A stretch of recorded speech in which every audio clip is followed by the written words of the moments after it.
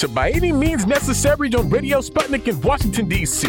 I'm your host, Sean Blackman, here with Jackie Lukman. And as always, we are your guide for connecting the political, social, and economic movements shaping the world around us. And today on By Any Means Necessary, we'll be talking about why the Democrats may lose upcoming midterm elections here in the U.S. Also going to be discussing some ongoing conflicts and contradictions inside the Venezuelan opposition around the quote-unquote interim government of Juan Guaido. Also going to be touching on the United Nations, saying that different governments around the world's pledges around emissions is not enough to address the climate situation. And as always, at 3:20 p.m. Eastern Standard Time, we'll be taking your calls. But to kick things off today, we are very happy to be joined by Natalia Marquez, a writer and organizer from New York City. Natalia, thanks so much for joining us. Thank you for having me. Absolutely. And Natalia, you recently published a piece on People's Dispatch entitled Why Democrats Could Lose in the Midterms. And within that piece, you note a number of things that we tend to highlight quite often here on the show. The Democrat Party's lack of a real positive program, and how a lot of what they're putting forth is simply not addressing many of the pressing issues at the top of the minds of the electorate in the United States. I mean, namely issues of the economy and inflation and things like this.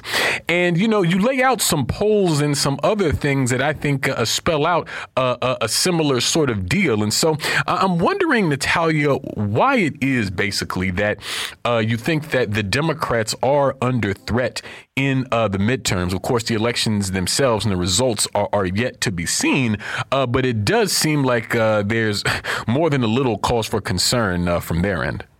Yes. So, many are saying that the Democrats could lose really badly in the upcoming midterms, for a very long time. Like a solid, majority of people in the United States identified with the Democratic Party. That in late 2021 shifted over to the Republican Party. And we're seeing now, some polls are saying that more people are, or rather an equivalent amount of people are identifying with Democratic candidates as Republican candidates, which is rare. Usually it's more so the Democratic candidates. And, the people who are going to vote Democratic don't necessarily think that their party is going to win, and this is for a number of reasons, but I think the central reason is that the Democrats have not really campaigned on this issue of the economy and inflation. Right now, various polls are showing that by far the majority of people, the biggest issues for the majority of people in the United States is the economy and is inflation. People are struggling to buy gas, they're struggling to buy groceries. There's a housing crisis across the country. These, bread and butter issues are really what the average American workers are thinking about. But the Democrats have nothing to campaign on, right? They are the party in power. They are the party that has overseen this inflation crisis and that many are blaming for the economic crises that are really ravaging the nation. And so the Democrats are not offering up a program and saying that they're going to drastically change the way that they've been running the country. Instead, Biden is bragging about how U.S. inflation is not as bad as the rest of the world, right? Which really falls on deaf ears for the millions of Americans that have been struggling to afford basic necessities. Yeah, and on a similar note, Natalia, I want to ask about what kind of program would the Democrats need to put forth to, really have a strong showing, or at the very least improve their chances at the ballot box in November? Because in your piece, you note, interestingly, that over the past few decades, whichever party controls the presidency usually loses control of Congress during the midterms, which, comes during kind of the middle point of of a presidential term. But historically, that hasn't always been the case. But it typically happens that when parties do maintain power in that way, it was after some substantial social shifts that, signaled an improvement in the lives of people in this country and therefore inclined them to vote for them. And so I think that means then that it isn't impossible for the Democrats to maintain control in Congress and elsewhere following the midterms, as people will, be choosing representatives for all 435 seats in the House of Representatives, with no small portion Senate seats as well. But it seems as though, frankly, something rather drastic and completely different than what the Democrats have been putting forth would be necessary here. You know what I mean?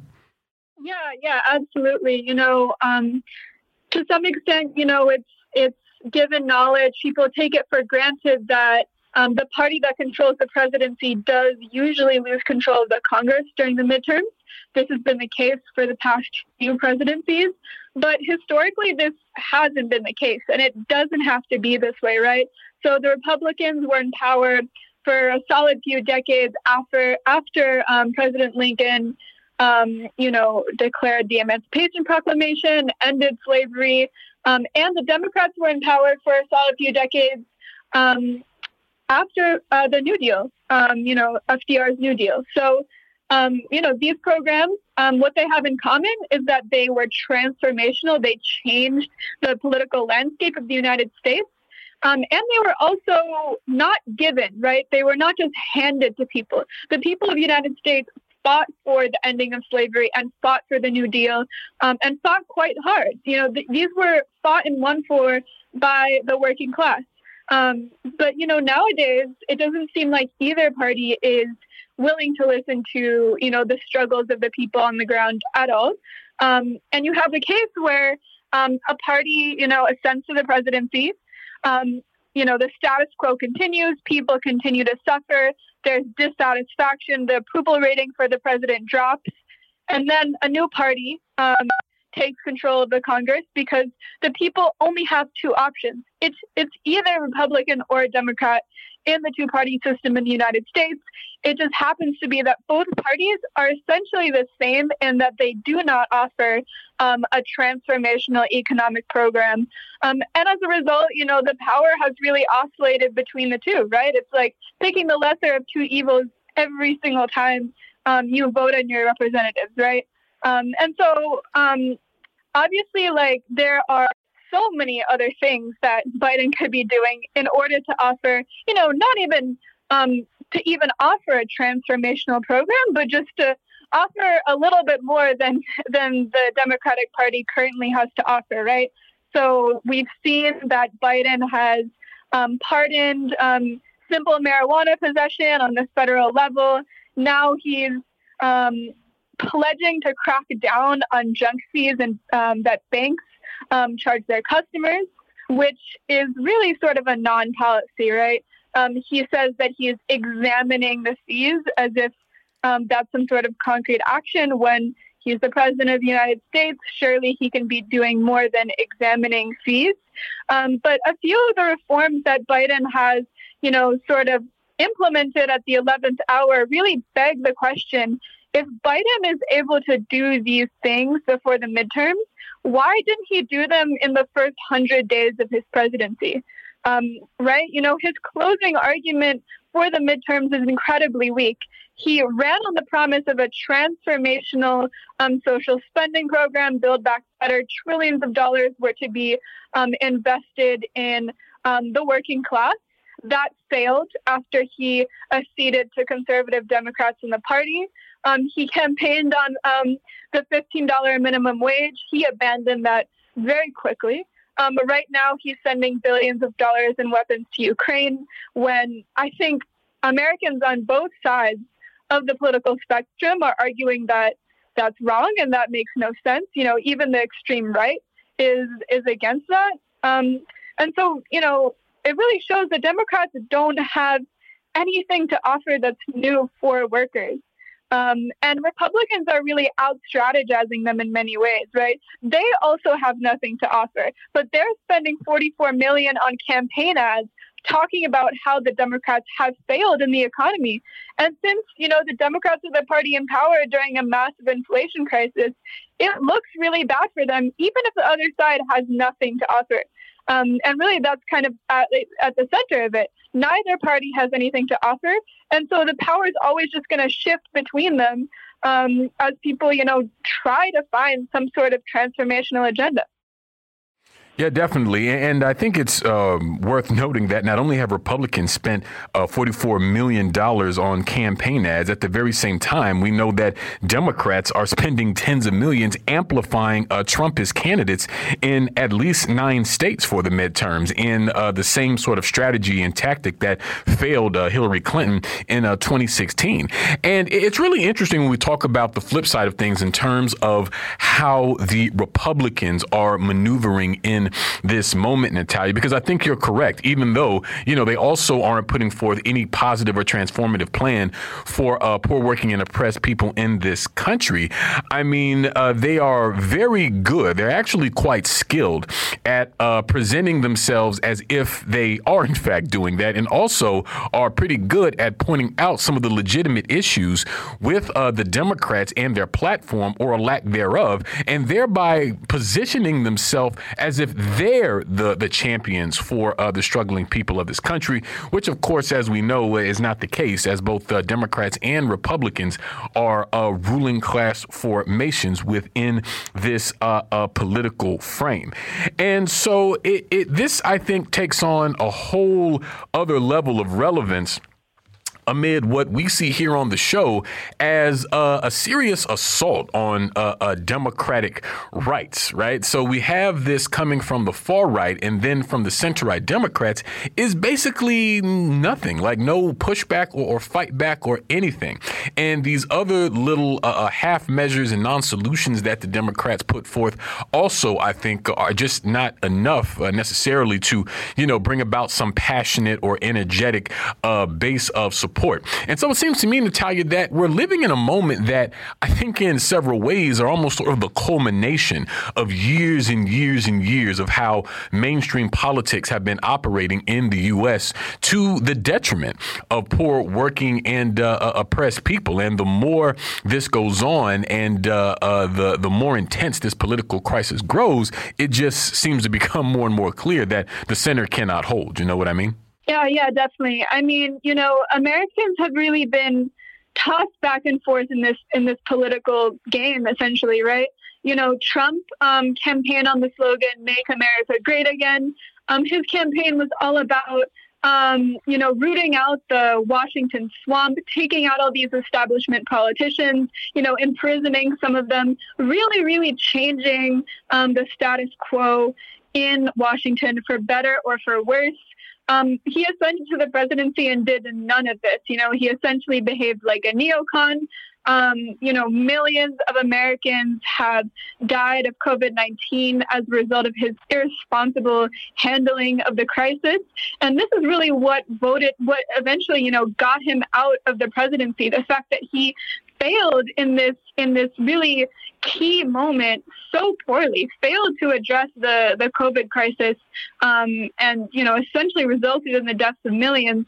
And then you have Biden ascend to the presidency, and there's a massive inflation crisis, right? Partly as a result of the fact that Russia was essentially pushed into invading Ukraine after all of these, NATO provocations, essentially, right? And so now you have another crisis that the American people are struggling with. And, a lot of people are saying, I'm not going to vote for the guy that made this happen, the same way with Trump, right? And so both parties, when they've ascended to power, have shown that they've done nothing and have nothing to offer for working people.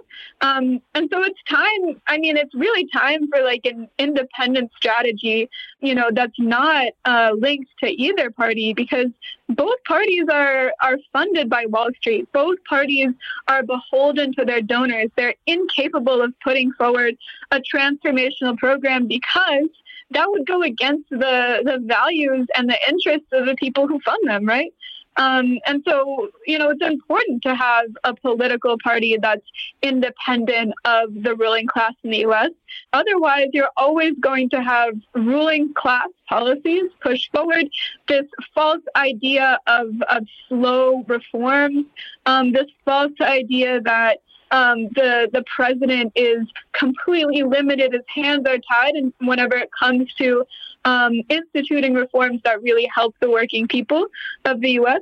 And you're going to have these sorts of hollow slogans, right? So Trump campaigned on Make America Great Again, and Hillary campaigned on America's Already Great, which really fell on deaf ears, and I think still is falling on deaf ears for the millions of Americans who are still struggling. I mean, this is a separate issue, but the Nation's report card came out recently, and the way that the education in the United States has plummeted, right? That's just another example of the varying crises that all of this country are enduring. And I think that, all people are, in these sort of crises, and they're looking for something transformational, and they're not finding it. And I think that, people need to really take that energy and seize on this moment to present a new radical vision of what, the U.S. economy could really look like. Yeah, and what you've just put forth there, Natalia, is really the mission statement of our show, By Any Means Necessary, when the ruling class and its political operatives in the Democrat and Republican parties make it painfully clear that they're not willing to do anything, really, to support the needs of millions of struggling people in this country. And the way that this system, this imperialist capitalist system, impacts us, not just in the U.S., but around the globe, well, then it's clear that our only solution is to develop that kind of independent political force that you're describing. There must be a mass, militant, class-conscious movement across lines of division that is developed and strengthened and as the vehicle for real systemic and long-lasting change here in the U.S. Because if the people currently in charge stay in charge, well, that doesn't bode well for our class, for our planet, or for humanity itself. But we thank you so much, Natalia, for joining us today. We're going to leave it there and move to a break here on By Any Means Necessary on Radio Sputnik in Washington, D.C. We'll be right back, so please stay with us. By any means necessary.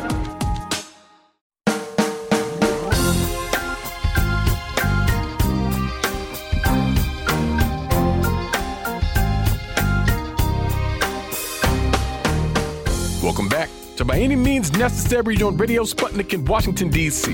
I'm your host, Sean Blackman, here with Jackie Lukman. And as always, we are your guide for connecting the political, social, and economic movements shaping the world around us. And today we're talking about the state of the so-called interim government of Venezuela. And we're happy to be joined for this conversation today by Ricardo Vaz, political analyst and editor at VenezuelaAnalysis.com. Ricardo, thanks so much for joining us. Thanks for having me. It's always a pleasure.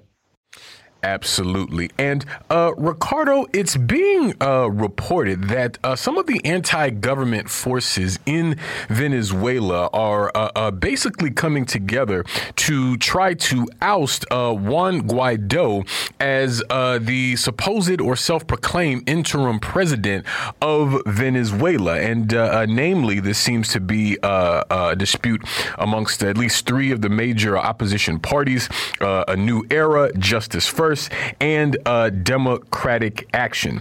And Leopoldo Lopez, who is the founder of Guaido's party, Popular Will, has confirmed that these discussions are in fact taking place. And reportedly, Popular Will is resisting these talks. And so I feel like there's been a lot of tension and contradictions within the Venezuela opposition for some time, really in general, but certainly around the issue of Juan Guaido himself.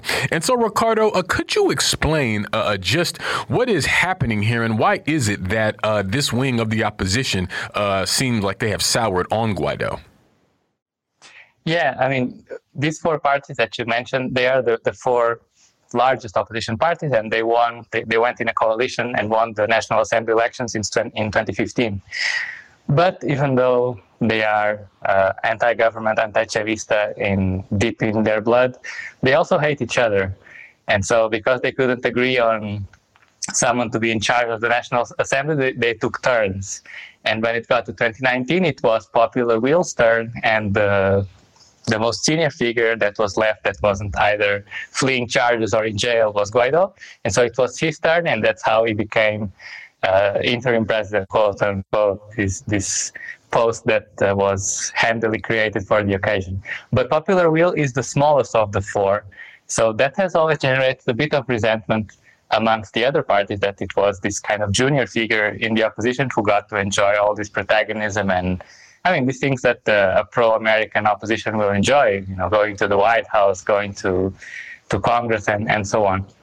But essentially, Guaido proclaimed himself in January 2019, and depending on how optimistic you are, at least in the middle of 2019, it was clear that he wasn't going anywhere. He wasn't going to overthrow the government.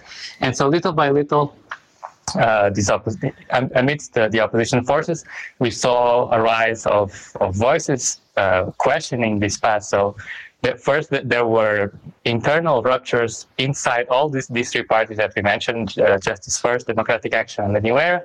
So some people left and formed parallel parties. But then even those who remained, who are the majority and who remain backed by the United States, have questioned Guaido's continuation, have questioned this parallel government. For example, during the pandemic, there was a leader who said, if you are the opposition, you can demand things from the government. If you are a self-proclaimed government, people expect you to do things, and Guaido doesn't do anything. And in fact, last year, about a year ago, there were already rumblings that these three opposition parties wanted to get rid of Guaido. In the end, they settled for a kind of compromise. They stripped him of some of his bureaucracy, and the show continued for a year. But now it's more serious because they actually went to Washington, D.C., because they know that whatever decision is made is going to be made in Washington. So they are lobbying U.S. officials to end this experiment. So they know who called the shots. I don't know if it's going to be successful. We can discuss why. Yeah, I was hoping you would get into that about whether or not you think they'll have any success in this venture. Yeah, I mean, there are a few things in play. The reason why they want to get rid of Guaido is because Guaido has become an embarrassment. And there are elections on the horizon. They should be in 2024, although there are some rumblings that they're going to be moved forward to 2023. We don't know if that's some kind of agreement in these backroom negotiations with the United States. But anyway, there are elections on the horizon, and Guaido is a huge distraction. The opposition needs to configure itself as an opposition that is going to challenge the government, and having something that's pretending to be a government in place does not help. That on one hand. On the other, this embarrassment is also an embarrassment for the United States, because the United States propped up this figure, had him name ambassadors all over the world, and still to this day, even though they are negotiating with Maduro, continue to reiterate that they support Guaido and they recognize him. So they need to find a kind of honorable, respectable way out, so it doesn't really blow up in their faces and generate a lot of backlash from these hardline sectors. And the final one, which is perhaps less discussed in the corporate media, has to do with Venezuela's assets, and in particular Citgo, which is in the U.S. So essentially, after Guaido proclaimed himself, the United States seized all Venezuelan assets and put them in under opposition control. And the biggest of them is Citgo, this oil subsidiary that has 3 very large refineries, a big network of gas stations. It's worth some $8 billion. And it's being targeted by creditors, essentially because of sanctions and these international arbitration tribunals that always rule in favor of corporations. There are some international arbitration awards, and these corporations have their eyes on Citgo. So right now there's a court-order sales procedure that will auction shares in order to satisfy these claims. And Citgo is already in a kind of a weird legal position, because it answers to this interim government, which in turn answers National Assembly, whose term has already expired. So if there's a significant change to that structure, that could mean more turmoil for Citgo. And if we go back to what I was saying a few minutes ago, that essentially from mid-2019, it was clear that Guaido wasn't going anywhere, then we have to wonder, why has he gone on for so long? And one of the speculations, which I think there are several reasons to believe it, is that he's now just ensuring that these very juicy assets end up in the right hands, in the right corporate hands. And in this case, we're talking about ConocoPhillips, which has a huge arbitration award to collect. And so I believe that Guaido needs to stay in place to ensure that this breakup of Citgo and this satisfying of claims from creditors goes ahead. But for that, the interim presidency needs to continue. Otherwise, it will just be a lot of confusion. Yeah, and Ricardo, how does this track with what also appears to be a decrease in international support for Juan Guaido? I know recently on Venezuela Analysis, you all were reporting on how the Organization of American States actually voted to oust representation from Guaido's, what some people might call his cabinet, what I will call his entourage. But I think that that says quite a bit, as the OAS is known. I mean, one of the characteristics of it, I would argue, is that it has a strong tendency to go along with the whims of the U.S. and the West. And so the expulsion of these Guaido representatives, to me, seems like an indication that some of his support internationally seems to be tapering off as well.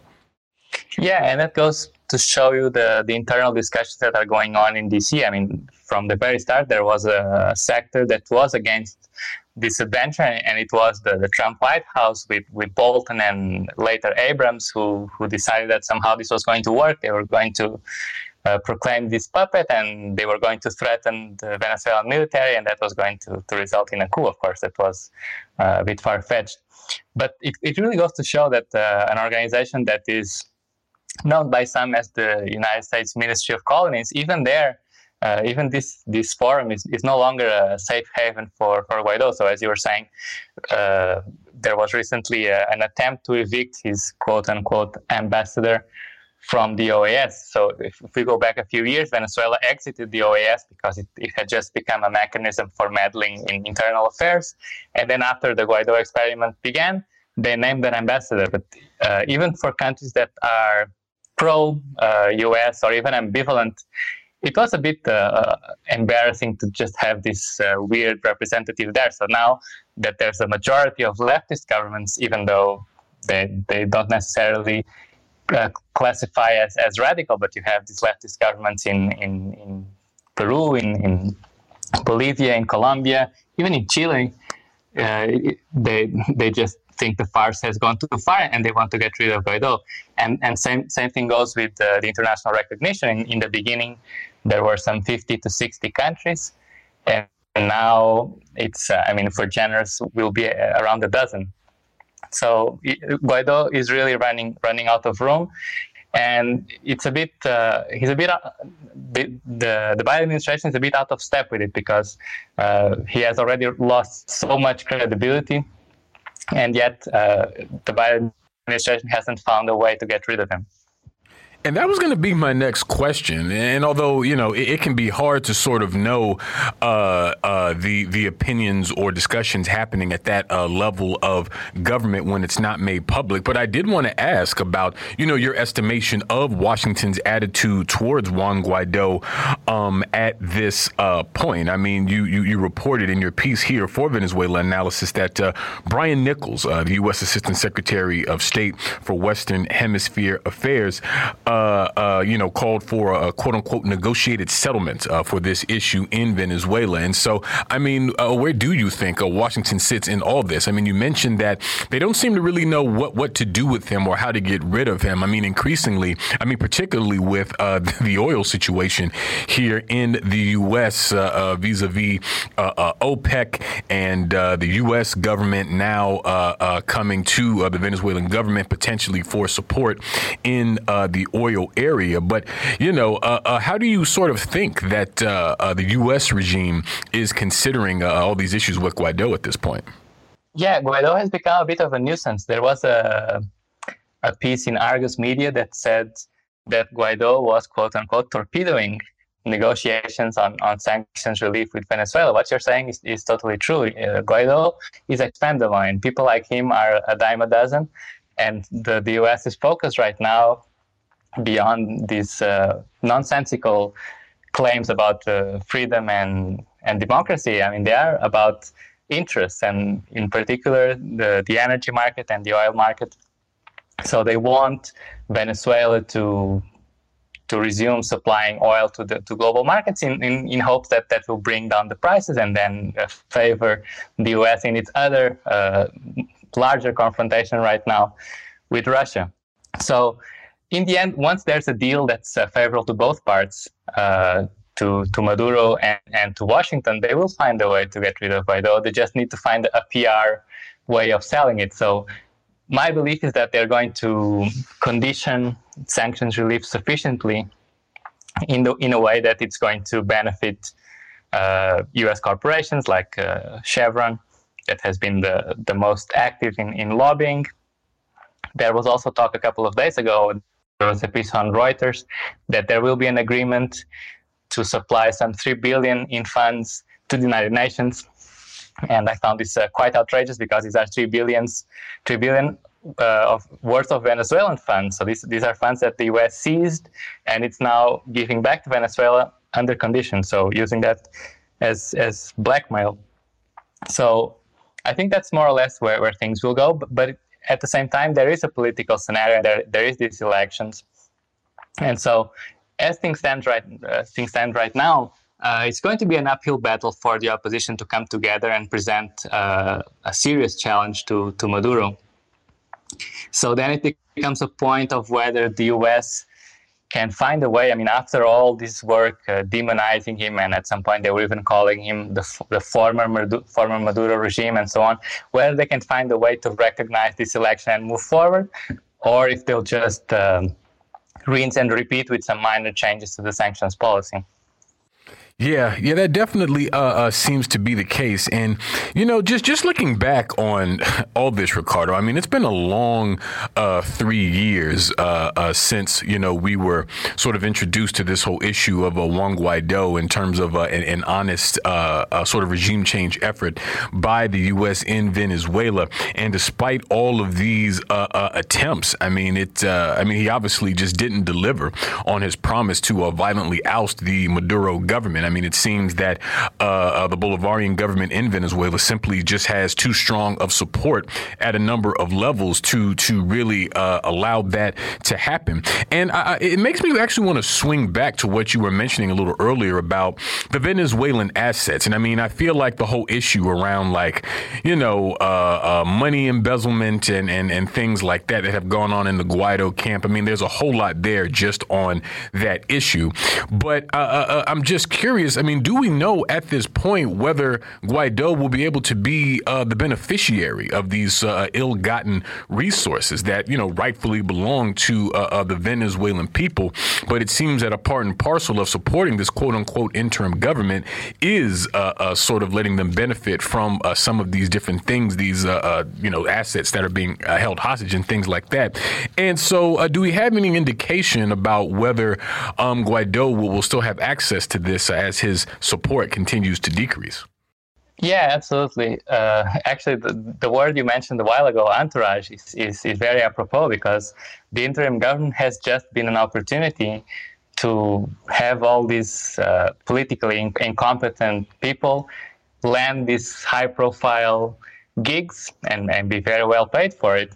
And they've certainly enjoyed it so far. I mean, there are rumors that Guaido has been buying property, Guaido or his relatives have been buying property in Spain. So, whatever happens, he will have gotten a small fortune out of this, and I'm sure he's going to be rewarded. For example, if Citgo ends up broken and seized by ConocoPhillips, I wouldn't be surprised if Guaido ends up as a non-executive board member at ConocoPhillips, or if ConocoPhillips just creates some pointless democracy NGO for him. So he's going to land on his feet if he's not arrested, which is of course what should happen. But when I was thinking about this interview, it has indeed been a long 3 years, almost 4 years, and I was trying to think. I mean, it's been how long has it been since we had a respectable opposition here in Venezuela? I mean, certainly these last 4 years have not been respectable. The previous 5 were ridden with these violent efforts to overthrow the government. So we have to go back almost 10 years. And in fact, the candidate who lost against Chavez in 2012 might be the most respectable candidate running now in 2022 or in 2024 rather. So it will be more than a lost decade for the Venezuelan opposition. But in the meantime, they have indeed made a lot of money. And just last night, there was a report that these opposition parties, even the ones that want to get rid of Guaido, are getting some $100,000 to $200,000 a month of public funds. And these are precisely the accounts that the US seized, and now they're being used to fund this kind of parallel government and allow all these people who would never had the political competence to take power to enjoy some very, very sunny retirements. So we'll have to see what happens to Guaido if he lands on his feet, or if he's, as we believe he should, if he's arrested here in Venezuela once this whole charade ends. Definitely. Well, we thank you so much, Ricardo, for joining us today. We're going to leave it there. We'll move to a break here on By Any Means Necessary on Radio Sputnik in Washington, D.C. We'll be right back, so please stay with us. By any means necessary.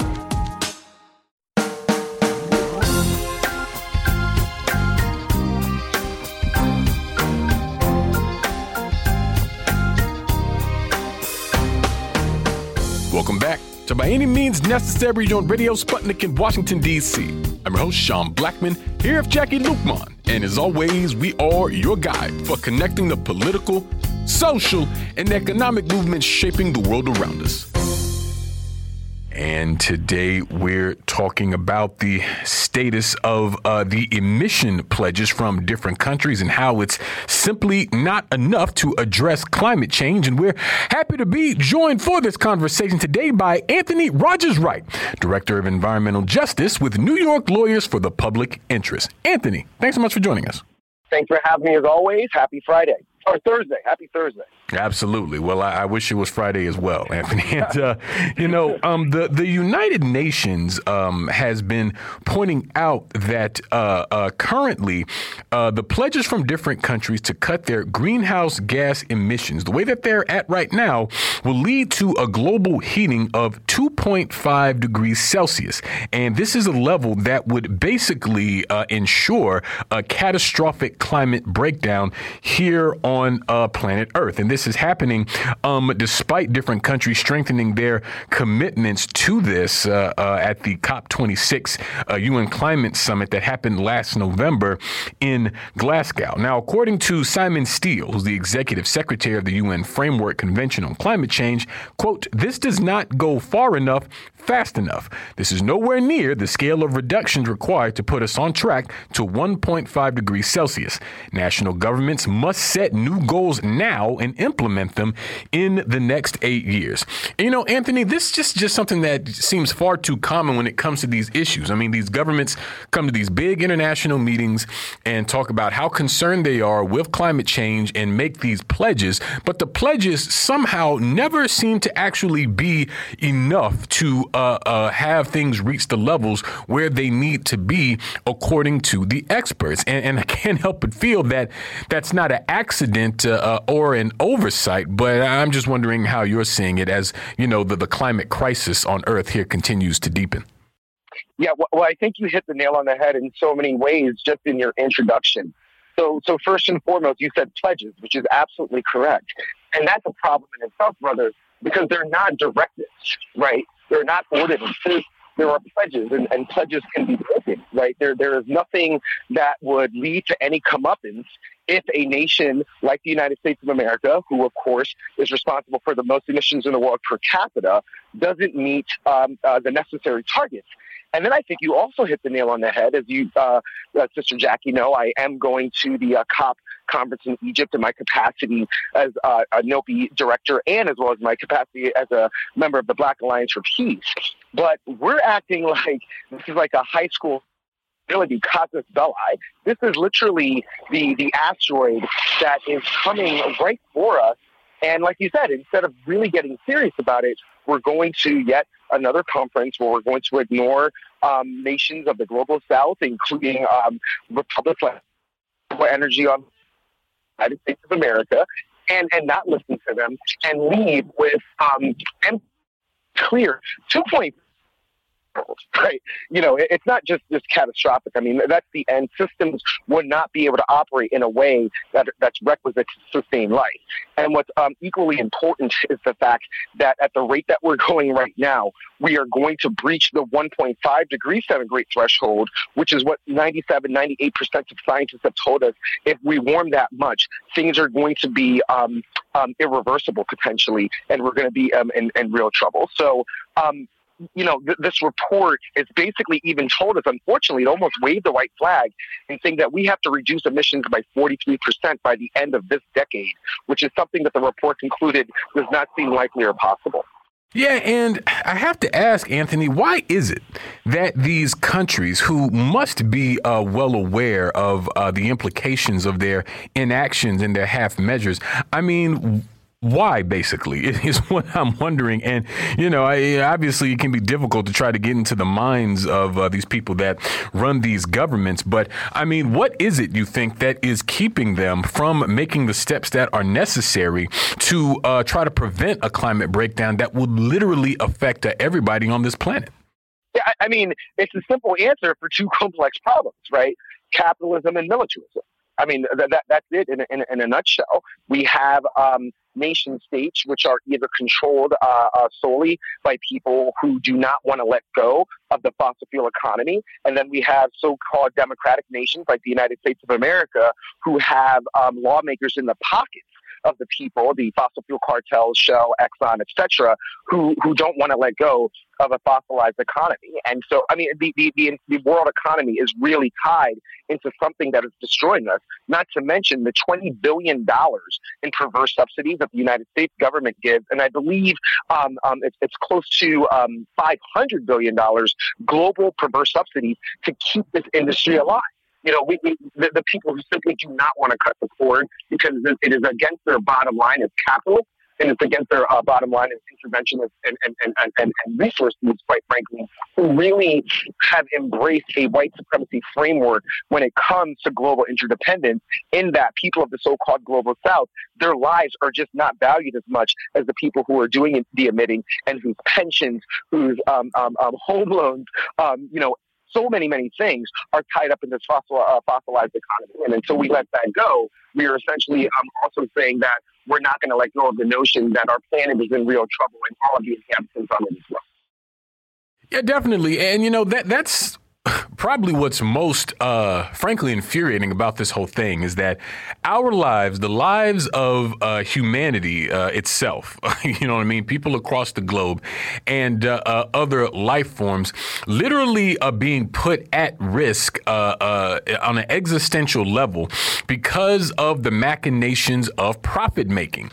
And this, I think, really highlights the fundamental inhumanity of capitalism itself, because the point of this system is not simply to generate profit, but to maximize profit at all cost, including a human cost. You know what I mean?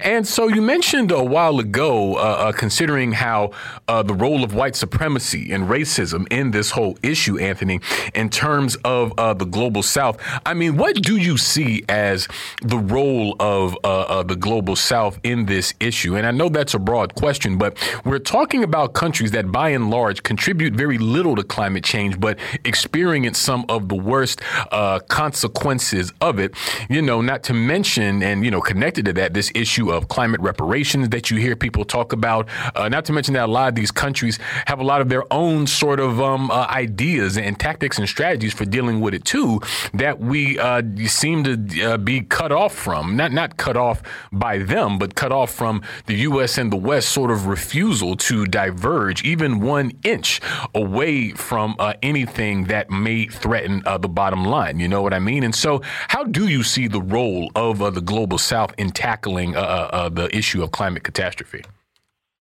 Well, one thing that we also have to mention, you gave a very excellent and list of what capitalism is made up of and what its motivations are. The other thing about capitalism is that it doesn't believe in accountability. Right? It believes in profit, accountability be damned, in spite of accountability. And so when you have nations like the United States and many nations in the European Union who over time, right, since we've been measuring emissions, are the most responsible for these emissions. You add that on to the massive amount of colonization that took place centuries ago and still takes place today. That is a lot of accountability, to the point where I almost have a little bit of empathy for them, but no sympathy, certainly. And so to admit that, right, to admit these faults, which, and when I say admit them, I mean admit them with integrity, right, with conviction, would mean to also say we are responsible for trillions and trillions of dollars to address this issue, as well as recompense for, as you mentioned it, many of the things that Western nations have done to the nations that are least responsible for this climate crisis. Now, what can we learn from them? Simply so much. I mean, as I mentioned earlier, Nicaragua is utilizing more renewable energies per capita than the United States of America. Costa Rica is almost 100% renewable, and it probably helps that Costa Rica does not have a military, because, as we know, the United States military is the biggest emitter in the entire world. And then we have the Republic of Colombia, where, you know, a recently elected leftist administration. During the inauguration, the now president, Gustavo Petro, dedicated at least 20 minutes of his inaugural speech to the issue of climate change, right? So in other words, really saying this is a major issue, even though we didn't cause it, this is a major issue that we have to address collectively. Furthermore, we can learn from the social programs, because this is not just about emissions. This is also about the people who are directly, and in some cases indirectly, impacted by the emissions and the tainted water. You can have healthcare systems in place that don't bankrupt people, but actually, make them healthy. That's going to be very, very helpful, because as we know, as these emissions continue, healthcare costs are also going to rise. And then we can also make an economy that's rooted in a feminist lens, which we're seeing a lot of, especially with the ascension of the great Francia Marquez, now the vice president of Colombia, that feminist lens to a just transition off of fossil fuels and make that tangible. We're seeing that in so many ways in the so-called global South, in a way that is unfortunately and quite frankly anathema to the global West and the global North. Yeah, I want to stay for a moment on this issue that you raised of the social programs. I think that's so important, and an aspect of the climate question that doesn't really get tackled enough, precisely because the conversation is almost always had within the context of the way capitalism grapples with this, sort of presupposing its legitimacy, right? But there does, I think, have to be a sort of deeper systemic approach to a number of social issues through these kinds of programs that can only benefit the climate question, which I think, again, indicts the capitalist system itself and its role in the climate issue. You know what I mean? And so how do you see these kinds of social programs playing a role in the struggle for climate justice? Because it doesn't just affect sort of the planet in and of itself. It also sort of exacerbates the already systemic issues facing poor, working, and oppressed people across this earth. No, absolutely. This is a great question, brother. So, first and foremost, our folk, Black, Brown, Indigenous, poor white, poor Asian folk, who are all our folk, right? They have the types of jobs that are, we like to say, the greenest jobs, because they result in the least amount of emissions. You're talking about care workers. You're talking about teachers. You're talking about laborers, as well. People who tend to commute to work rather than driving cars. Maybe because they can't afford cars. And that's, not to be reductive of people who don't have access to great transportation in rural communities, but these occupations are still the lowest, responsible for the lowest amount of emissions, right?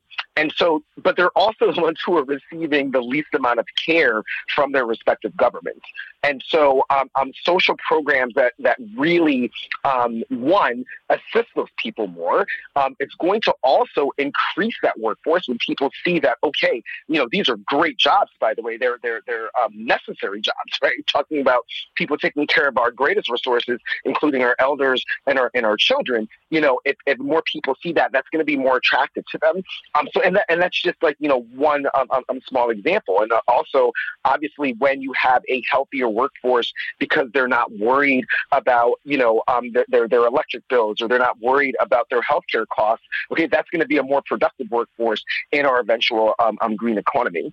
The other thing that we're, just getting back to your question about what we can learn from the Global South is the need for the decentralization of systems, because right now, speaking of the green economy, one of our sectors, which should be the least emitting, almost zero emissions, right, is agriculture. And that's because it's an industrialized form of capitalized agriculture that is not decentralized, right? That is globalized, globalized, fossilized due to all the pesticides and things like that. Social programs that help small family farmers and the creation of local systems, I believe, would reduce more than half a sector of the economy that is currently responsible for about 15% of aggregate emissions. You do that globally, and you can reduce emissions even more because it reduces the need for deforestation, et cetera, et cetera. And then, the last thing I want to say on this question is that you brought up the issue of climate justice, climate environmental justice. That's, what I do to compensate myself.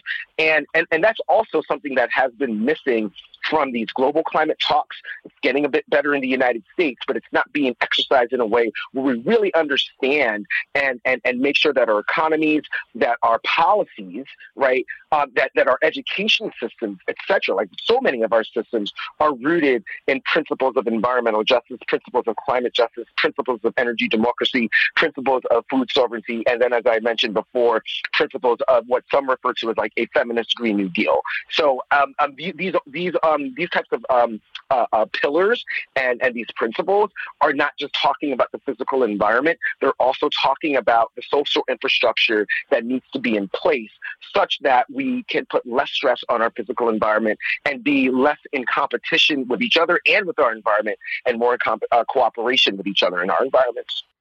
Absolutely. And lastly, I also wanted to hit on the issue of imperialism, because as you noted a couple of times in our conversation correctly, the U.S. military machine with its 800 some odd bases and installations being the world's greatest emitter. And we're told here in the U.S. that it's necessary to have this global military presence. Supposedly, this is keeping us safe. But in reality, what it's protecting is the profits of the warmongers and the interest and property of the ruling class. And so this is why we understand that war is big business. And so, I mean, it shows, I think, in a strong way, Anthony, about how any real climate change effort fundamentally has to be an anti-imperialist effort as well, because of the huge role that imperialism plays in poisoning this planet and all of us. No, absolutely. So, to that first anecdote, to your point about, what this massive global military presence is actually doing. My younger mid-20s, I had the opportunity to travel to Iraq 3 times as a member of the USO band. I was playing bass, and we were supporting and entertaining the troops. The first time that I was there was right when the unnecessary, unwarranted war against Iraq commenced. And, there was a lot of fervor. The troops were indoctrinated. They were beguiled. They believed that they were there for a purpose.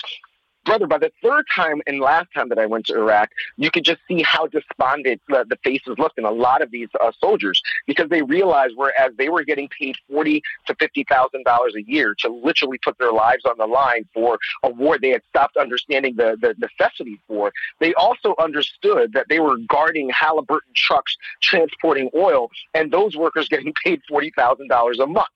So that's what we know that a lot of these bases are doing. This is about, protection and pillage of what's seen as necessary resources. I mean, now that we're, getting into, unfortunately, this idea of switching big oil with big renewable, we're probably going to see a bigger presence of forces like AFRICOM, because a lot of the minerals that we need, for a capitalized renewable energy system comes from countries like DRC and Sierra Leone.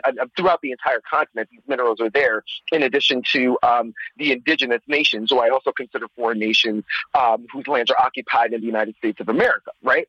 So, I mean, we've also seen in a microcosm, the Vieques Island in Puerto Rico, what happens when there's a massive military and long-term military presence.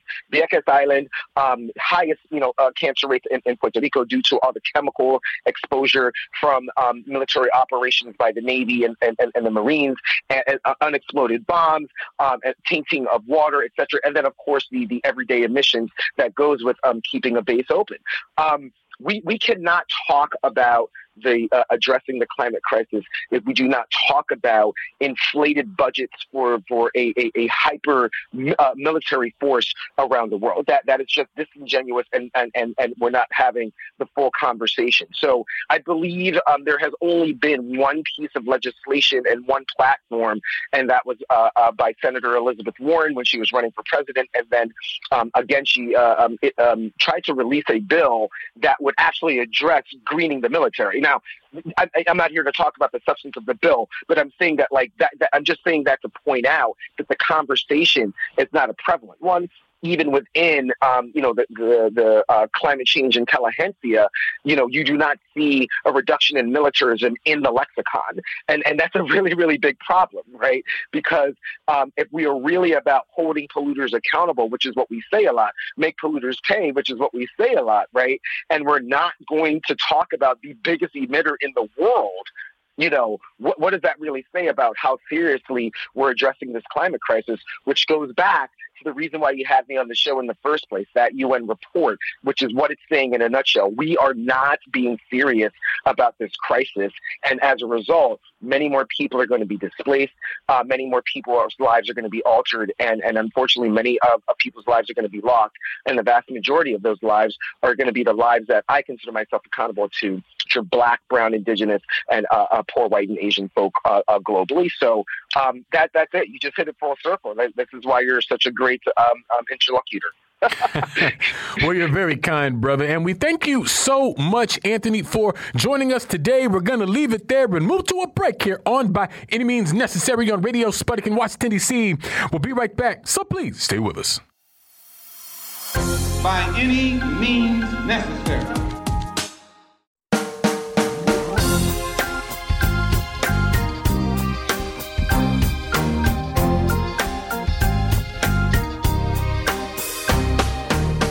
Welcome back to By Any Means Necessary on Radio Sputnik in Washington, D.C. I'm your host, Sean Blackman, here with Jackie Lukman. And as always, we are your guide for connecting the political, social, and economic movements shaping the world around us. Oh, yes, we're here. We're back. Top of the hour. It is Thursday, October 27th, 2022. And of course, in 20 minutes, you'll be able to give us a call here By Any Means Necessary to give us your thoughts, ideas, questions, or concerns about anything you've heard on this show today, anything at all relevant happening on this earth. We want to hear from you. And at that time, you'll be able to give us a call at 202-521-1320. That's 202-521-1320. Our operators are standing by. You can also download our shows at sputniknews.com/radio_by_any_means. You can also check us out on sputnik.mave.digital. That's sputnik.mave.digital. You can follow us on social media, Facebook and Twitter.com/BAM Necessary. And as always, we are streaming live from rumble.com/C as in cat/BAM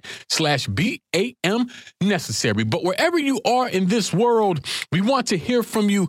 We most certainly do. And we are very happy to be joined for the hour today by Kamau Franklin. an organizer with Community Movement Builders in Atlanta and co-founder of Black Power Media. Kamau, thanks so much for joining us. Hey, thanks for having me. It's a pleasure, as always.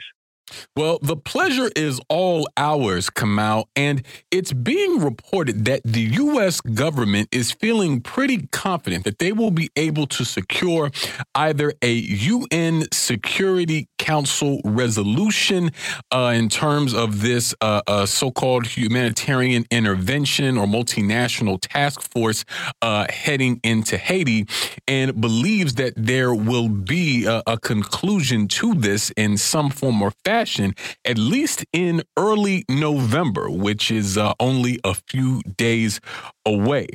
And I think what really gets me about this, I mean, besides the obvious, I was reading in the Miami Herald, which said, quote, as U.S. officials hold out hope for Security Council passage, they are also planning contingencies for a multilateral force that would enter Haiti without formal UN authorization. Now, my understanding is that some of the issues with this moving forward is, I mean, what appears to be an inability to find a country willing to lead this multilateral force, and the prospect of possible criticism or condemnation or blocking of such a thing from Security Council members like China or Russia. But despite all of this, Washington's confidence still seems to be intact, which does not bode well at all for the people of Haiti, who have been struggling mightily in calling for the resignation of a U.S.-backed puppet leader, Dr. Ariel Henry, in the same way that Jovenel Moise was really only given legitimacy by the U.S. Government, of course, before his assassination. And so, I mean, the people in Haiti have been in the streets for months, frankly, for years, in a recent memory, centered chiefly around the role that imperialism has and continues to play in their country. And the U.S. government, the West, and the corporate press continue to paint these protest or resistance to Ariel Henry as being part of gang activity, when in reality, you know, the imperialists and the wealthy ruling families of Haiti are the real gangs. But, you know, I think I've said quite enough about this, Kamau, but I'm generally curious what you think about just the tenacity. I mean, the U.S. and the West just seems bound, held, and determined to invade Haiti once again, which, as we know from history, can only mean bloodshed and suffering for the people of that country. No, you're exactly right. I think for me, this is a moment to clearly show that Western imperialism, even in what's developing to be a multipolar world, still knows no bounds. Like similarly, I was extremely taken aback last week at the United Nations meeting where the U.S. ambassador basically outlined the attempt to bring in a force that was not authorized by the United Nations. And as we already know, one that is authorized by the United Nations still works at the behest and the interest of Western capitalism and Western imperialism, particularly American imperialism. You know, the quick history of the last time there was a intervening UN force led to bloodshed, cholera outbreaks, and that was done even by so-called left governments, which wanted to get the notoriety by being on the world stage and leading a UN intervention.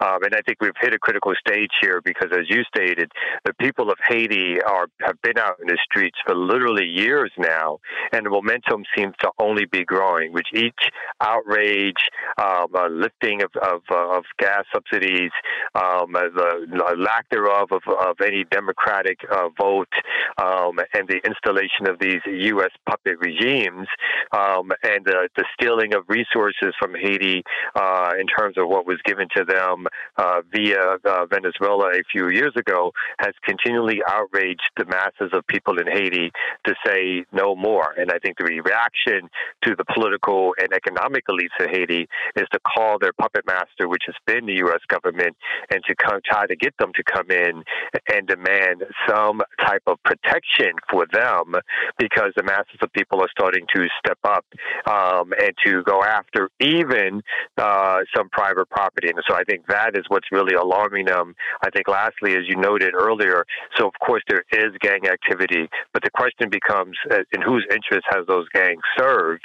And for the most part, those interests, those gangs were armed by, again, political elites and economic elites in Haiti, and those gangs served a certain function. And now that those gangs some of them are independent actors, that some of these political elites feel like they can no longer control, they are also using that as an excuse to call for Western-backed intervention, which again, like you said, will lead to nothing but bloodshed for Haitians. Yeah, totally. And I mean, what you raise about the theft of the funds from the PetroCaribe fund from Venezuela, I think a real example of solidarity between nations in the global south, and how that was just stolen, just straight up taken from the people of Haiti by then leader Jovenel Moïse, who later would go on to become de facto dictator of that country. Again, only being able to remain in power because of his support by the U.S. and the West. And that, I think, is just one example of what a series of different colonial and imperial powers have exacted and, frankly, forced upon the people of Haiti for years. It's just leader after leader after leader that serves the interest of these powers, while and thereby doing so, giving themselves the ability to just rob their own people blind, all while the U.S. and the West look the other way, because what they want to get achieved is being achieved. And so this is why throughout centuries, frankly, we've seen countless examples of democracy not being able to take root in Haiti, of that whole process being actively scuttled through interference and the machinations of U.S. imperialism and other powers as well, not to let Britain, France, Canada, and others off the hook for what's been happening there for some years. And so it's something that always comes up when people discuss Haiti and bring up the fact that, it's the poorest country in the Western Hemisphere that deals with all this political, social, and economic stability, but it's never explained why. We're all just left to believe that somehow the Haitians can't govern themselves, and that, the interference of the U.S. and the West, or these UN so-called peacekeeping missions and things like that. But it's never sort of explained about how there's been a very intentional effort to ensure that stability cannot come to Haiti, because that instability just leaves the country vulnerable for that exploitation that we've been discussing. And so what we're seeing in Haiti is the consequence of centuries of history. But this is an important context that isn't known broadly in the United States, nor is it properly explained by this government and its corporate press that sort of follows along with it in this sycophantic way. And that's not a coincidence, right? Because the consciousness of people in this country, and them just sort of believing these long-held racist tropes about Haiti and countries in the Caribbean and the global South and in Africa and in places like this, it's basically a matter of manufacturing consent for yet another imperialist invasion of this country, Kamau. But it can be hard to even see that with all the thick layers of deflection, mischaracterization, half-truths, and outright lies coming from the very same powers that are bleeding this country dry. No, as you said, this is a historical example of what the United States does and does continuously. And I think with the additions of this being the first and potentially the only successful revolution of enslaved Africans outside of the outside of the continent of the United States. Not even outside the continent, but the first successful enslaved revolution by Africans, which overthrew Western imperialism at the time, the French. And since that time, they've been punished for those deeds and those actions. And to just give a quick Chomsky reference again, akin to the manufacturing consent reference, it's the threat of the good example. Haiti is a small country. It is not a well-resourced country, but it has enough, or has in the past had enough arable land to control and or to make sure that it would have enough food stocks and could take care of its own people. And the idea that a poor African-based nation in the Western Hemisphere could run its own affairs, could take care of itself, is something that the West looks, particularly the United States again, looks to make sure it can never happen. And as we had with the Aristide government, the closest we'd had to a people's government, a fully democratic election in which Aristide was elected, the choice that the West made, that the United States made, was to twice overthrow Aristide, to only bring him back under certain conditions that brought in neoliberal economic gestures of making sure that rice was purchased in the United States, making sure that other economic engines were shut down or alternatives were shut down. And this is what the common goal is that when the people get upset in Haiti and they make leftward turns about the sharing of their own resources, the use of their resources for their own good and their own needs, the United States, through, again, its Western supported elite, political and economic elite in Haiti, decide that now is the time to call for another intervention to clamp down on what people say that their needs are, what their desires are. And I think that's exactly where we're going. And the United States has clearly expressed, whether, again, there is a UN resolution or not, that it will invade Haiti with some forces to control the people, from kicking out the current government, from stopping other elites from taking control. This is the only thing that the United States cares about in this situation, and this is what they're going after. Yeah, and I'm glad you raised a particular point that I think has also gotten lost, in that the fact that what the Haitian people are doing, and their calls for Henri to resign as part and parcel of this, is they're asserting the very sovereignty that has been under attack for centuries. And they're making the case that they should be able to decide who their country deals with in certain ways and how. They want to dictate that. They don't want that dictated by these outside forces that have been in control for so long, with the assistance of these very sympathetic, let's say, wealthy ruling families of the country. And the reason why that strikes me is because, U.S. imperialism never hesitates to uplift the voices and perspectives of the diaspora or the people of different countries that they seek to have control over, if what they're saying is, if it falls in line with the whims of U.S. imperialism. So when we hear things like listen to Venezuelan voices, or listen to Syrian voices, or listen to Iranian voices, or whatever the country is, interestingly, those voices always fall in line with the whims of imperialism. But here we have countless people in the streets of Haiti literally saying, we don't want another invasion. We don't want another invention. Oh, by the way, we also don't want this guy leading us who we didn't pick and didn't vote for, but that goes ignored because it doesn't square with the whims of imperialism. And so, as ever, the reality of the actual desires of the people on the ground in these countries, the people that the U.S. and the West claim to care so much about, obviously does not matter, because what they actually want is contradictory to the desires of imperialism, and therefore have no value. And so everything boils down to what, Dr. Ariel Henry says, and also, the other groups that sort of go along with this, CARICOM and others. It all sort of gets boiled down to what him and the other so-called leadership of Haiti are doing, and therefore the actual voices of the Haitian people get basically ignored. You know what I mean?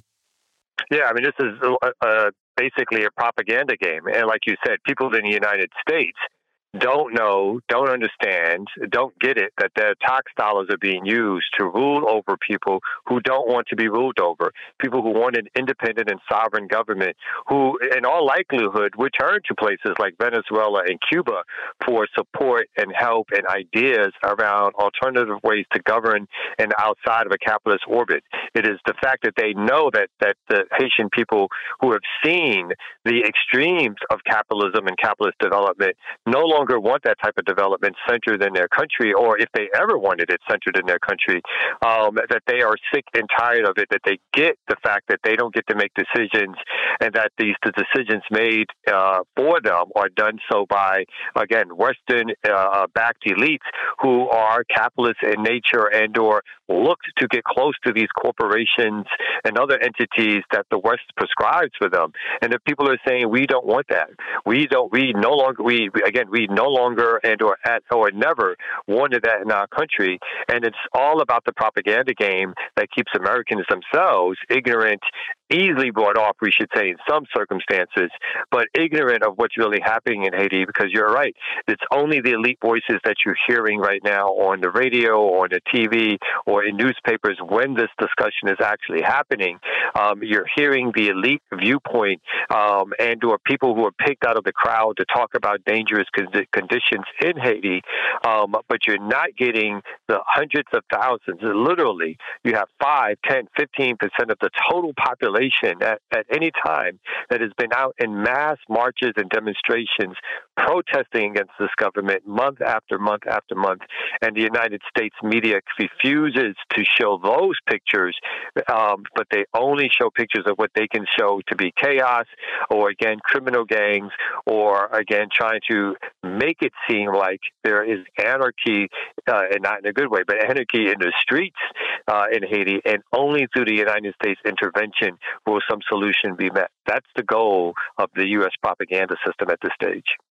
Yeah, definitely. And, Kamau, this is a broad question, but I'm wondering, how do you see the issue of Haiti? How should it factor, into our anti-imperialist organizing? You know what I mean? It sort of feels like there are, some organizations that will champion the cause of Haiti, but it feels like it doesn't quite occupy the space within anti-imperialist politics that it rightly should, particularly given its history, some of which we have laid out here.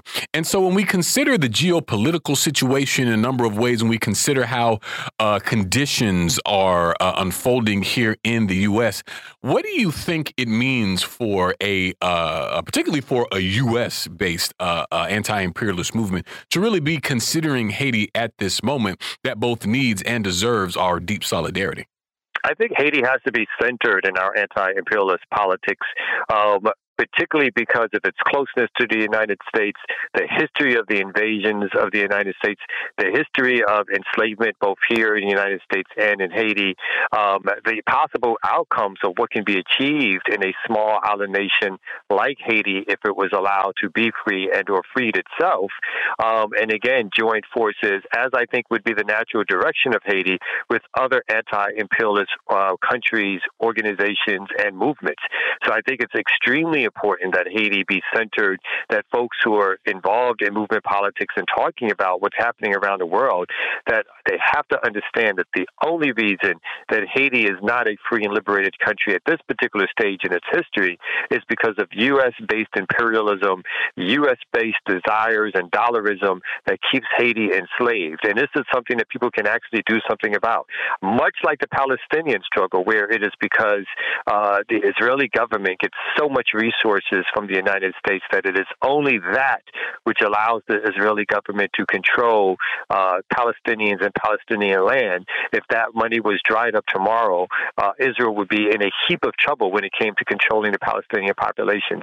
Very similarly, the Haitian elite, whether again the economic and or political elite, could not withstand the pushback from the masses of Haitian people without the support of U.S.-based elites, U.S.-based corporations, Haitians and U.S.-based economic and political support for those for that Haitian elite. It is only through that support that the Haitian elite has allowed to been able to reestablish or establish and or keep its control over the economic system of Haiti. And so I think for those of us who practice anti-imperialist politics, who are out in the street calling for sort of reform or stopping U.S. foreign policy from enacting its imperialist whims on the world, Haiti has to be centered in that discussion. Definitely. We're going to move to our first break of the hour on that note here on By Any Means Necessary on Radio Sputnik in Washington, D.C. We'll be right back, so please stay with us. By any means necessary.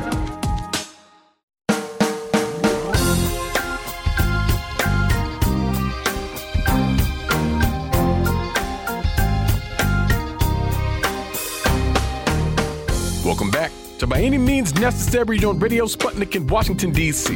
I'm your host, Sean Blackman, here with Jackie Lukman. And as always, we are your guide for connecting the political, social, and economic movements shaping the world around us. Phone lines are now open, 202-521-1320. That's 202-521-1320. I continue to be joined by Kamau Franklin. And Kamau, switching gears a little bit, but still very much within the realm of U.S. imperialism. Reportedly, the USS George H.W. Bush, a naval ship, first christened in 2006 and delivered to the Navy in 2009, is currently in the Adriatic Sea leading Neptune Strike 2022, which is a NATO deployment testing what's described as, quote, deterrence and defense in the Euro-Atlantic area. Now, obviously, this is happening within the context of the rapidly escalating war in Ukraine. And there are other partner nations and allies taking part in this NATO war exercise that includes Albania, Canada, Croatia, Finland, France, Germany, Greece, Hungary, Italy, Lithuania, North Macedonia, Poland, Romania, Slovakia, Slovenia, Sweden, Turkey, the United Kingdom, and the United States. Now, according to Vice Admiral Thomas Ishii, who's the commander of the U.S. Sixth Fleet and Naval Striking Support Forces for NATO, said in a statement, quote, the Neptune series is a tangible demonstration of the power and capability of the NATO alliance in all domain operations. Neptune Strike 22.2 is a prime example of NATO's ability to integrate high-end maritime warfare capabilities of an allied carrier strike group, ensuring our collective ability to deter and defend. Now, this all to me just sort of feels like, a practice or a rehearsal, basically in case of an open conflict between the U.S. and Russia. And I think this almost feels like a sign that the U.S. is trying to give off that they are, in fact, prepared to engage in that conflict with Russia should the issue arise.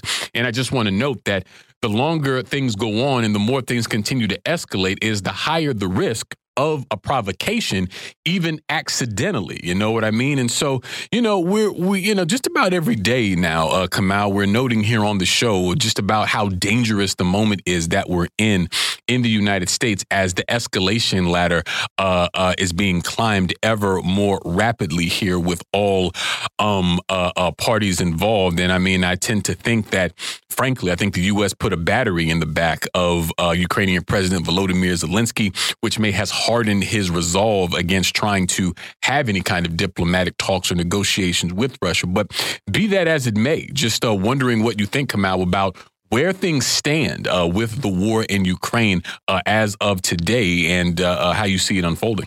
Basically, a U.S. started or a U.S.-based war, which obviously was started in an attempt to make Ukraine part of the NATO alliance. And I think the United States now is somewhat bitten off more than what it could chew, because it did not expect, again, the realigning of political elites during this moment of a multipolar sort of world starting to develop. And what I mean by that is, right now we are entering the beginnings of winter, and in Western Europe, the reliance on Russian gas, Russian oil, is really starting to take effect and make an impact. I think this is scaring the United States, because if this does start to make an impact, particularly with Germany and other Western European countries, what we're looking at is some of them pulling out of directly the alliance and or making certain exceptions, particularly when it comes to purchasing Russian oil and gas, which gives the Russians more resources, which allows the Russians to not be cornered, which is the idea that the United States is going on, thinking that these alliances would hold.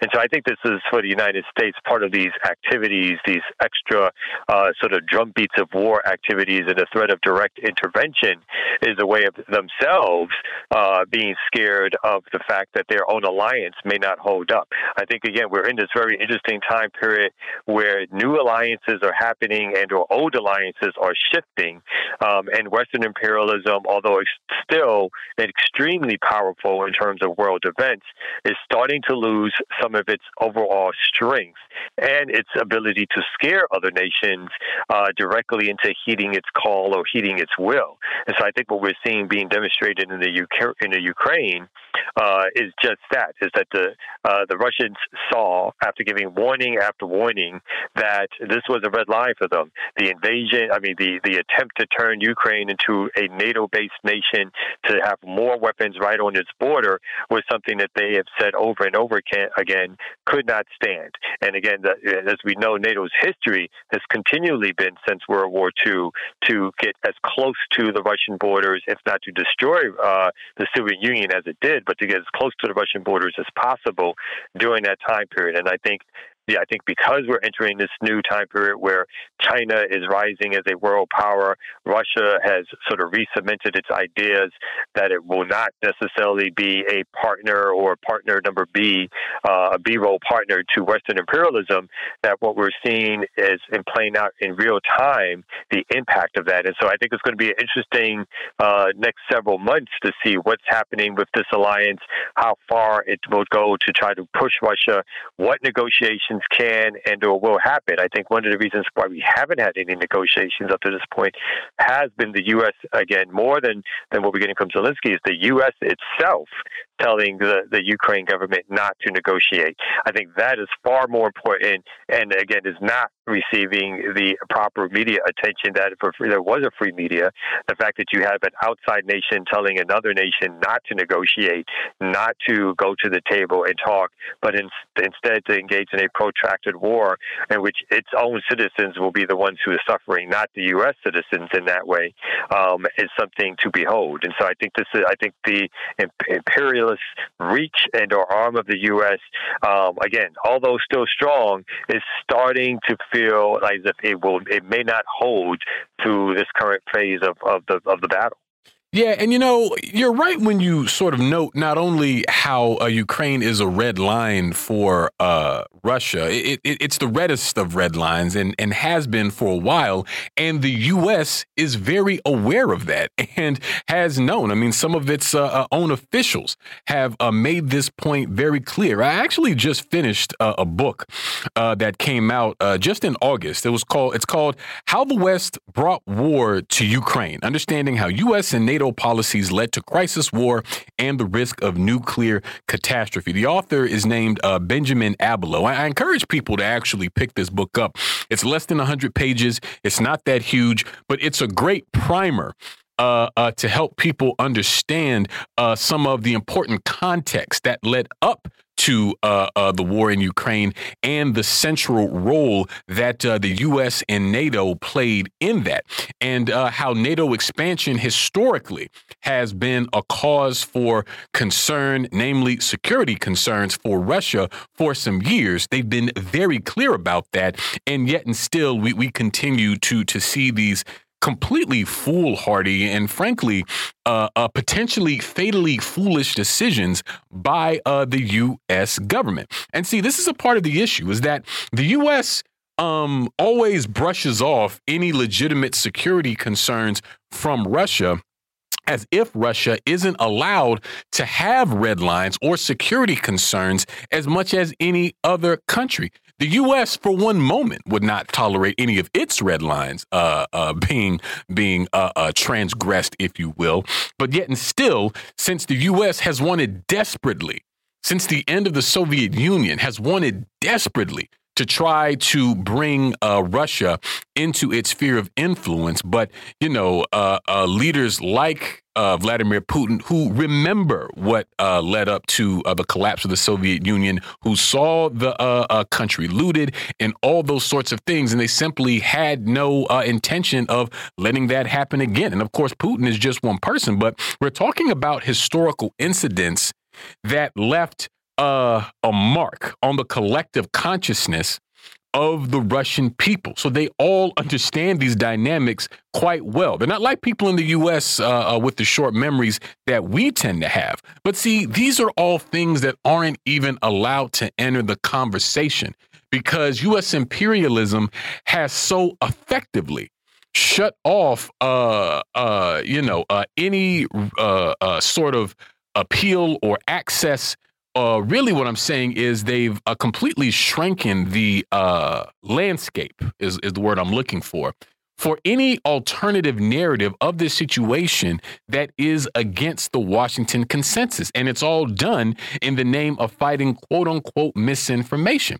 And so what I think is important to note here, Kamau, is that what we're experiencing right now far predates February 24th, 2022, when Russia began its invasion of Ukraine. What we're actually looking at are the consequences and in many ways the conclusion of years of foolish policymaking and imperialist arrogance on the part of the U.S. and the West. And frankly, as we point out on the show, it's up to us to pull humanity itself back from the brink of oblivion, because if we don't, then this capitalist ruling class will push us into an all-out nuclear catastrophe. You know what I mean? Yeah, I think you're exactly right. And, going back to some of the thesis of our prior conversation in the last segment, it's the propaganda role of the U.S. media. When you read the New York Times, you're basically reading the State Department's official newsletter, the propaganda that just basically narrows debate and discussion around the interest of other nations beyond what the West claims their interest should be, is something that's striking for any reader who has any, let's say, background in trying to find alternative views. If you have once read the New York Times and then you read alternative views and you go back to read it again, you can see exactly what it is that we mean. The New York Times structures its articles, its discussions, strictly around a narrative that the West's interest is always about human rights first, always about democracy, always about caring for people, and that every other nation has no real legitimate interest. All of their governments are corrupt and need to be under either U.S. and or Western tutelage, listening to how to run an economy from Western-backed corporations. It's only usually 40, 50, 60 years later that a newspaper like the New York Times might do a review of a situation that happened in the past and then present you with some of the quote-unquote mistakes, as it'll be termed, that U.S. policymakers made. But as these things are actively going, the media in the United States acts as the cheerleaders, which says this is what should be happening. The Russia clearly has no interest, which the United States needs to take seriously, and that the role of the United States is to protect these countries from big bad Russia. That is the narrative that you get. That is the narrative that is fed. And even though, again, I think it's important to note, we are in a time period where there's a realignment of political elites, where what was once considered right-wing dogma of invasion is now somewhat settled by going back to a stage of isolation for the United States, where your sort of liberal, so-called left politicians or elected officials in the Democratic Party are pushing more than anybody the call for war. And so as this realignment happens, that you still have to understand that the U.S. imperialist system is strong, that propaganda system is strong. And again, it's only through, like you said, us breaking away and understanding how this system works, and quite frankly, other nation states that are powerful enough to resist the United States and the Western sort of imperialist drive. That's the only way we're going to start to see this kind of change. Yeah, that's definitely the case. That's definitely the case. And I mean, when you describe the NYT as a State Department newsletter, I mean, that's absolutely true. I mean, this is why we say that so many of the people that call themselves journalists here in the U.S. at these corporate platforms, they're really stenographers for the ruling class. They serve as a bullhorn for imperialism. And this consistent and incessant propaganda is precisely what cements these narratives in the consciousness of the American people, putting us in a situation where it seems like we're all just whistling past the graveyard and seemingly not aware of the potentially civilization-ending potential of this war in Ukraine, because people are being consistently misinformed and lied to, not by the big bad Russian propaganda, but by these long-running outlets that over the years have been seen as legitimate by broad swaths of people in this country. I'm talking about the New York Times, the paper of record, the Washington Post, arguably the number 2 paper in this country, CNN, MSNBC, Fox News, The Hill, Politico, all of these sorts of platforms that sort of say different versions of the same thing, and sometimes the versions ain't even that different. And you also touched on something that I've also noticed, Kamau, in the fact that now to be critical of the war in Ukraine and the U.S.'s war in it specifically, to be anti-war, to be anti-imperialist is being treated as a right-wing politic. You know what I mean? And so since the Republicans are talking about they want to cut off aid to Ukraine if they come back in power during the midterms, because I think shrewdly they've picked up on the fact that a lot of Americans are questioning why so much aid is going to Ukraine. Because of that, now you're basically seeing as being pro-Republican, pro-Trump, if you dare criticize the U.S. and its role in this war. And so this is a part of the existential threat that we're all living through in this moment. So without question, it would be in our best interest to organize a kind of a movement with the clarity around just what the issues are, how U.S. imperialism connects to what we're experiencing here in the U.S., and fight like hell to stop this from happening, because if we don't, then the results will be dark, to say the very least. But we're going to move to another quick break on that note here on By Any Means Necessary on Radio Sputnik in Washington, D.C. We'll be right back, so please stay with us. By any means necessary.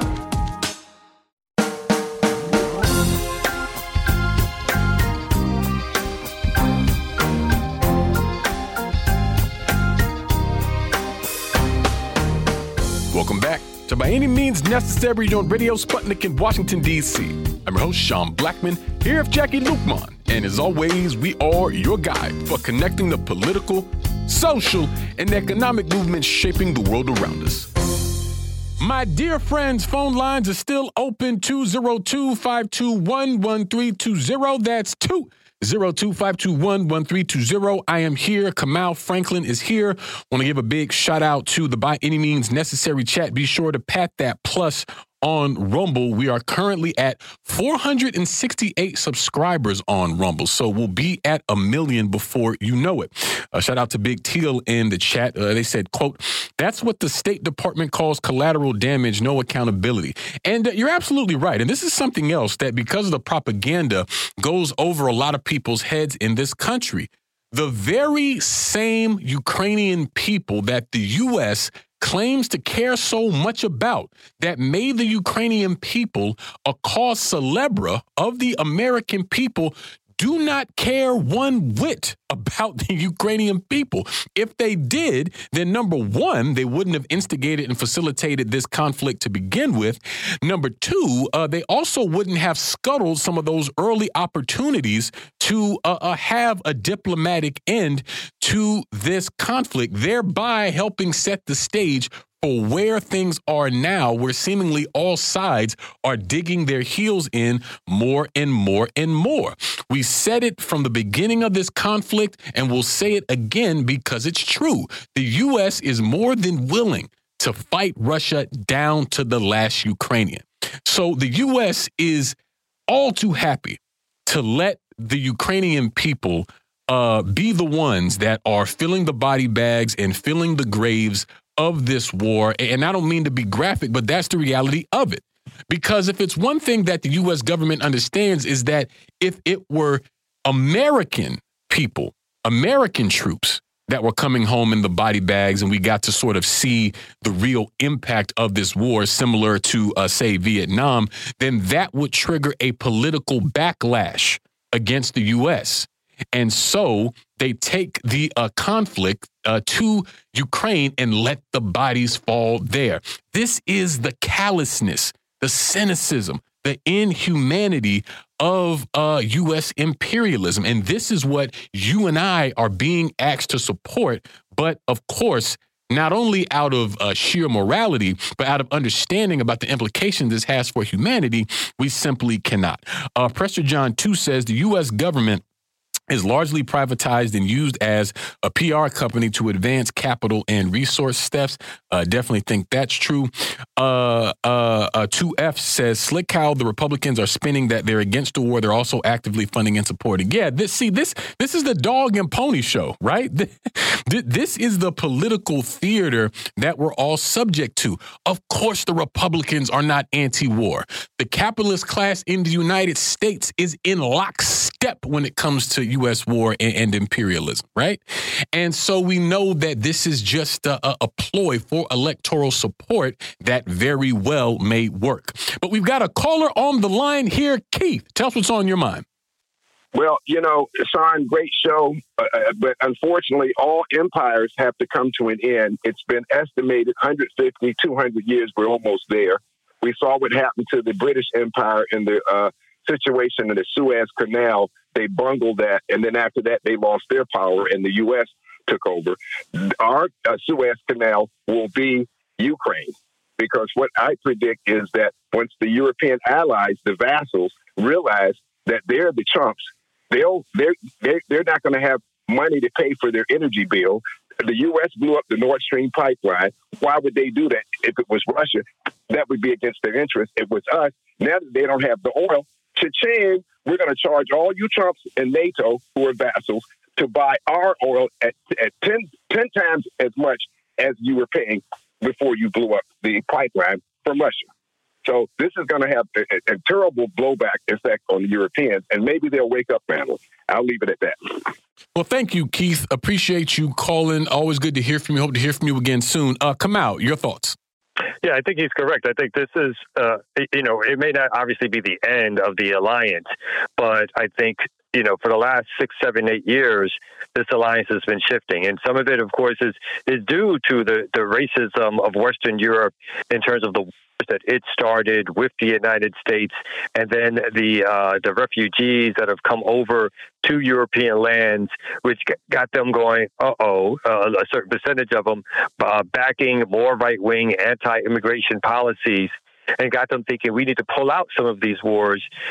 We need to at least find another way to fight them so that these larger immigrant populations don't come. And one of those ways is a larger right-wing populist thinking that, again, also took hold here, which is more of an isolationist thinking. They're not opposed to imperialism. They're opposed to the impact and effects of that imperialism, particularly when it means having brown people and black people come to their country. And so you're seeing this divergence of interest that is starting to take hold amongst elites, both in America and in Europe. Western elites are now fighting over what is the best way that they think is going to sort of enact them, continue to enact their ability to control world economics, but stop the browning of their countries. And I think that's what makes part of this an interesting moment, to take a step back and look at it, is that as these internal elites are fighting, what's happening is that other nation states are gaining strength. Whether folks like them, China is gaining strength. The Russians are gaining strength. Even India, Iran, other nation states are starting to gain strength and countering Western imperialist antics. Again, not strong enough to defeat them, but strong enough to start offering a counter to what's going on and making that alliance a little weaker, which allows some breathing room for other nations to exert their own energy and try to protect their own freedoms. Absolutely. Absolutely. And, just listening to what you're saying, Kamau, and thinking back over our conversation so far this hour, it's just so clear that the movement that we say every single day on this show has to be built to protect our democratic rights, to bring an end to potentially catastrophic war, a movement against white supremacy, a movement against imperialism, a movement against this capitalist system. And in reality, that movement, I think, has to be, at least at some point, a movement towards an overturning of capitalism and a movement towards a socialist reconstruction of the United States. But what I'm saying is that it's so clear that that movement, that militant, organized, class-conscious movement, is literally a part of the fight for our lives. That's not an exaggeration, because the way I see it, it feels like we're fundamentally fighting on two fronts. We have the sort of immediate conditions that we're faced with in the U.S., and then there's the international question that's directly connected to that also poses an existential threat, as we've been discussing. And the reason I just wanted to say that and use those words, Kamau, is because I think people sometimes still have this conception of organizing and activism or movement building as like a hobby. You know what I'm saying? Like something you do when you get off work, you got a little time on your hands, instead of, watching a YouTube video or something, you'll go do some movement stuff. Well, it's deeper than that. This is not a lifestyle type of thing. It's not something you do just because it's cool or because it's the it thing. We do it not only because we have a duty to ourselves, to our class, and to the struggling peoples of this earth, but also because we understand that this is quite literally what will save us and humanity from reaching that point of no return. And like I say, I feel like people in this country have been put in a position where they've been told to ignore all of that. You know what I mean? And that is a big part of what has led us to this moment. But I want to squeeze in another call here before we get out of here today. Ben, tell us what's on your mind. No, sir. I just had a question for the host. I listen to you and I listen to all the truths that you tell. But does it bother you, or do you feel guilty about the fact that the same things that you talk about today are the very things that killed Martin Luther King Jr. and Malcolm X, but that you allowed to tell these truths that they were actually assassinated for? And that's my question to you. Okay, well, thanks for calling in, Ben. Hope to hear from you again soon. It's an interesting question, and what we have to remember is the terror that resides in the consciousness of so many people in this country when it comes to radicalism, we could broadly call it, building movements and all those sorts of things like Martin King and Malcolm X did. That terror was placed there for a reason. I always note the fact when we talk about King and Malcolm, you're talking about two men who were in organizations who were organizers and mobilizers, though I would argue Malcolm was a bit of a better organizer than King. King was a masterful mobilizer. They were both killed publicly, shot, killed publicly.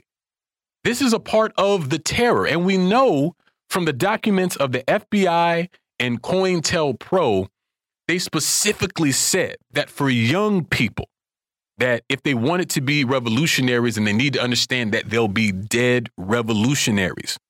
And so when we look at the deadly suppression of movements, organizations, and leaders throughout the history of this country, and just this one, which is deep all by itself. When you get outside in the world, it is a whole lot more, right? That the U.S. also had a hand in.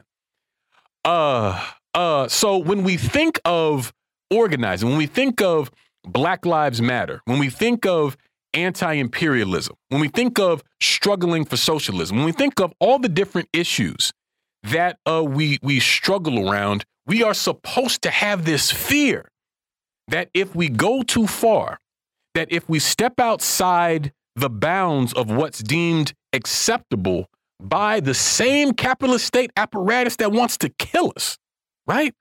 We're supposed to be afraid that if we step outside of that, then some harm may come to us or the people that we love. So does the fact that that is the history and the reality, does that bother me? Well, yeah, because it is a big part of what has made such a poisonous landscape politically here in the United States. The suppression of the different people's struggles, the virulent and vicious and also brutal anti-communism that so colors the politics in this country. So understanding it is one thing. The real question is, are we cowed by it?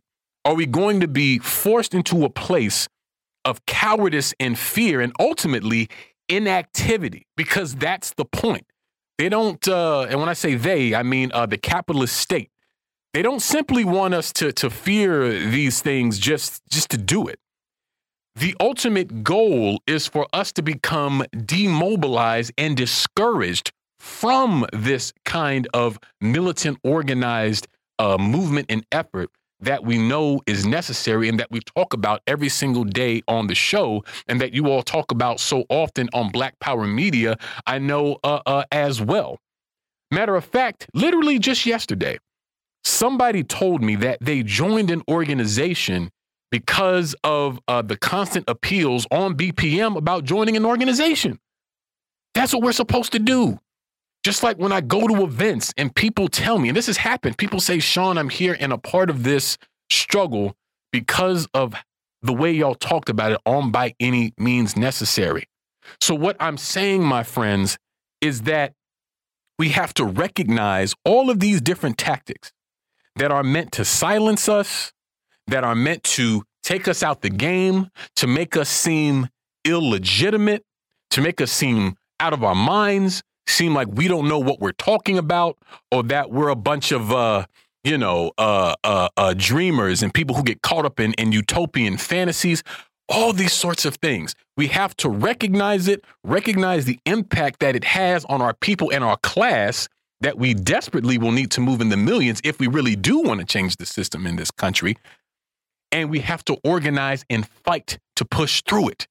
That is the only thing that is going to, I think, really address all of those sorts of things. So ultimately, in my opinion, then, Kamau, there's really no shortcut for building this movement and doing this kind of political education work along with the on-the-ground grassroots door-knocking aspect of things that is crucial to building this thing.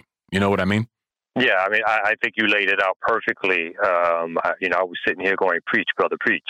Because, the issue that we have these days is that organizers and activists, even those involved, And I think a lot of it is through the propaganda system. A lot of it is through the economic distress that this country purposely puts on poor and working class people, and the distractions that we're given to think that instead of working to free ourselves, to liberate ourselves, to challenge our economic and political oppressors, that we should get lost in entertainment, that those things are purposely put in front of us to stop us from movement building, to stop us from organizing, because the elite powers know that when folks are out in the street and political organizing is happening, that is when the masses are at their most dangerous, when they will potentially overturn the state, change the dynamics of what's happening, and the powers that be will use by any means that they can to stop us from doing that. Everything from assassination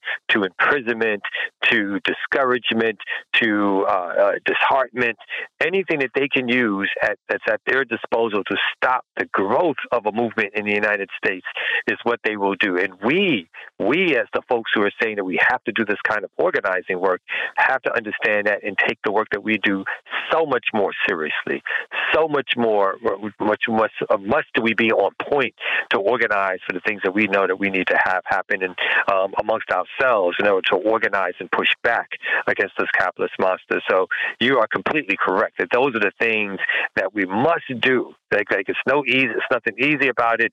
It's something that we have to pull together and do. It's something that's a day-to-day action and activity. We have to grow our ranks tremendously. We can't be satisfied with 5, 10, 15-person organizations.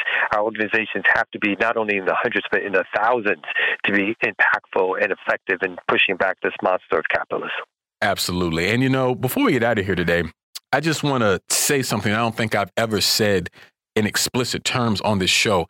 I have so much faith in us, talking about our class, our movement. I have so much faith in us to be able to not only organize to fight on these different issues we've been discussing, but to literally bring about a new system and a new society in this country.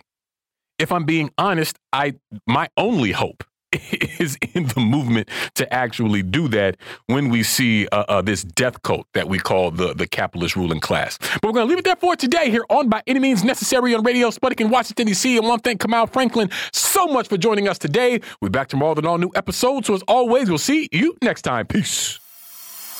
By any means necessary.